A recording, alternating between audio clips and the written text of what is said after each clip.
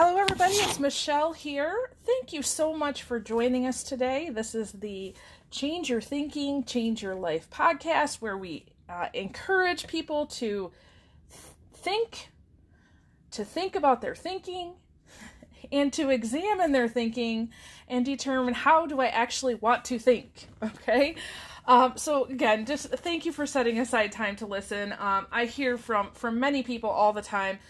Some of you set aside time to be at home to listen and to take notes, and many of you, I know that you're listening at the gym, or you're listening riding your bike or working in the garden, and then a good majority of you are listening as you're driving. So I salute you wherever you are, and I thank you so much for setting aside what is your most precious commodity of time.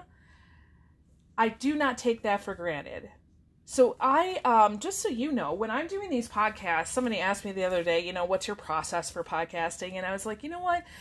I think the most important thing is that when I'm sitting down to do this episode, I am literally imagining you sitting across from me and us having a really amazing conversation. All right, so I just really enjoy spending time with you. All right, so we are in a series where we are talking about becoming people of greater influence. So we talked a little bit about integrity last time. We are talking about how to be an influencer. So there are 10 letters in that, and we're going to turn that into an acronym.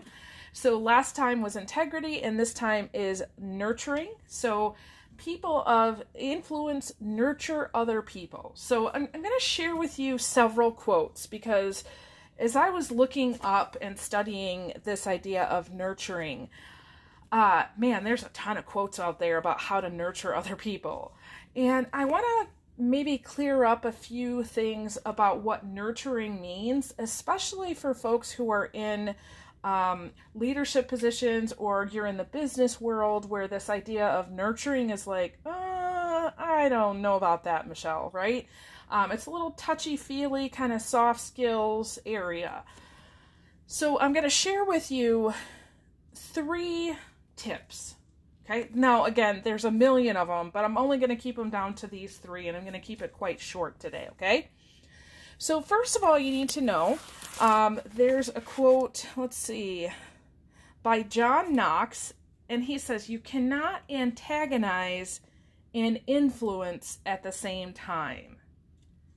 You cannot antagonize and influence at the same time. I love that. I got to say that when I first heard that quote many, many years ago, I was just getting to the point in my journey as a mom where my children were kind of getting to the point where they were, doing things on their own. They were going to preschool, doing chores, things like that. And I asked myself all the time, am I antagonizing or influencing? And I kind of switched my methods of being a mom based on this quote. And now it's quite funny because, anybody who has children, you understand this at some point, that your journey as a mom and your maybe spouse or significant other, their journey as a parent is very different, right? You're all on a different journey. Even though you live in the same house and you're parenting the same kids, you're not in the same place on your parenting journey. So one thing that I have to be very careful about is that my husband hasn't quite figured this one out. And so he will often antagonize the kids, not being really aware that he's doing it. And I think, oh, that's kind of a waste of time because I know it's not going to go anywhere, right? Now, there are times when he is very open to me sharing that. And I usually do, remove from the situation. I say, can I share what I observed, and we talk through it. But I love that. You can't antagonize and influence at the same time. So you can't have fear and love at the same time.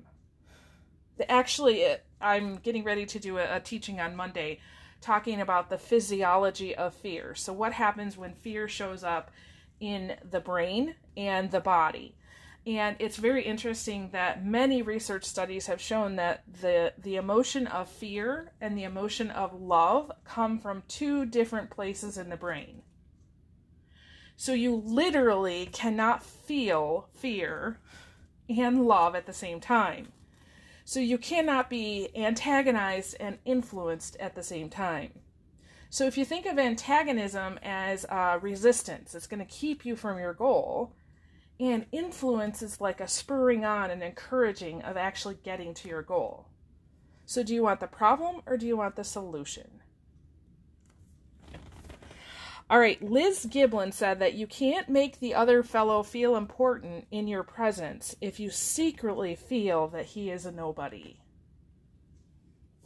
Ooh, that one, I gotta say, it still gets me. It makes me think all the time. I constantly go to different events and things, and I do what John Maxwell talks about. He says it's the number 10 principle. It's where you imagine that every single person in your presence has a number 10 above their head. Like they're a top person, right? And you also remind yourself that every single person is living a different journey than you, and they know more about something than you do. And so, it can be very easy to appreciate the people that are in our life on a regular basis, right? And then what do you do with the person who seems to be maybe at a lower level in some area of life? How do you treat them? Because they feel it. Okay, you give off a vibe. Okay, so think about the people on your team. How do you think about them? Because how you think about them, what you believe about that person, affects how you are handling them. For example, I'm not going to go into a real long story of it, but we did a podcast somewhere in May of 2019. You can look back in there. I went to Paraguay and I was talking about a teacher and attitude.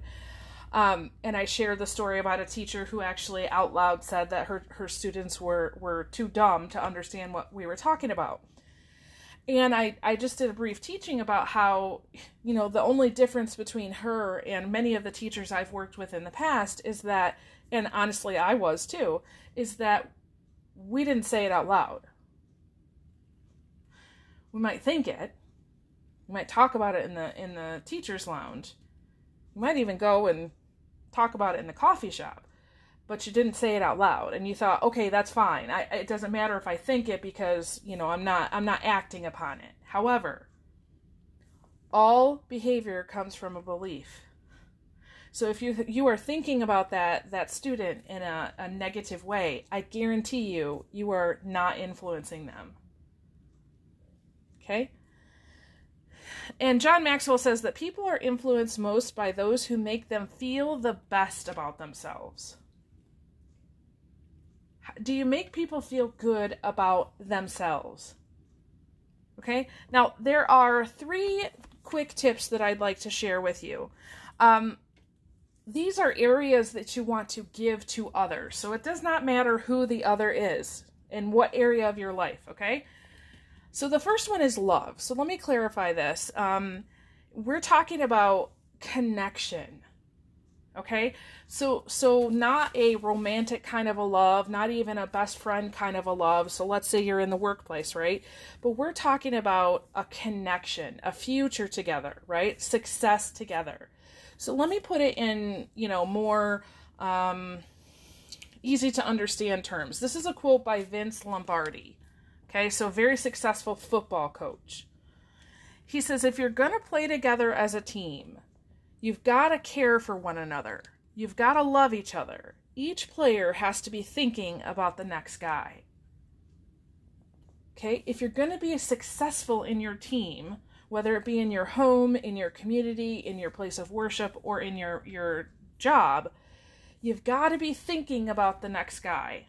Okay? You've got to be thinking about them and how does all of this play into our success together. That is love. Okay? You also give to people in the area of respect. Okay, so you want to show them that you respect their feelings, you respect their preferences, you respect their opinions, their values, their beliefs. So your feelings, values, beliefs, and needs actually make up your identity, who you are. Okay, now they're developed through all kinds of ways, and that's a whole nother teaching, okay? But the person sitting across from you, when you show them respect for the feelings that they're feeling, even if you don't understand them, like, why is this an issue, right? But you show them some respect as they're having those feelings, you are also showing them love and you're nurturing them. Okay? I cannot tell you how many times I've sat with a coaching client and they've been in this place of great fear, and I'm looking at it going, okay, you're just choosing a color for your logo. Or you're just, renewing a contract with your web guy that you've had for 10 years, right? Or you're just blank, blank, blank. Okay? So in my mind, seeing the situation, I'm like, okay, that's not a big deal. But for them, for whatever reason it is. So in order to nurture them, what I would do is just sit with them and acknowledge, I get it. That sounds really hard. Seems to me like you're really overwhelmed by this decision. Okay, does that make sense? Yeah, and then the third area is crucial in any leadership role is to give to others a sense of security. Okay, a sense of security. Virginia Arcastle said this: when people are made to feel secure and important and appreciated, it will no longer be necessary for them to whittle down others in order to seem bigger in comparison. I love that. I'm going to repeat that again. When people are made to feel secure, important, and appreciated, it will no longer be necessary for them to whittle down others in order to seem bigger in comparison. The one thing that I know as I'm working with teams and helping them to increase team performance. So this could be, it's all kinds of examples. I don't need to go into it. But helping teams be better, if there is a sense of security, if there is a respect, a love, right? So these things that we've talked about, if there's a nurturing, empowering environment, the team functions at a high level.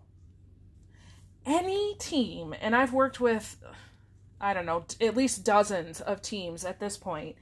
When I come in and somebody says, hey, we have some significant issues we need your help on, honestly, I come in and I try to assess, where is the level of security? Where has it fallen? Somebody on this team, and more likely, more than one, is not feeling secure. Okay, they feel like there's misplaced trust. They don't feel cared for, and they don't feel like they're getting the help that they need.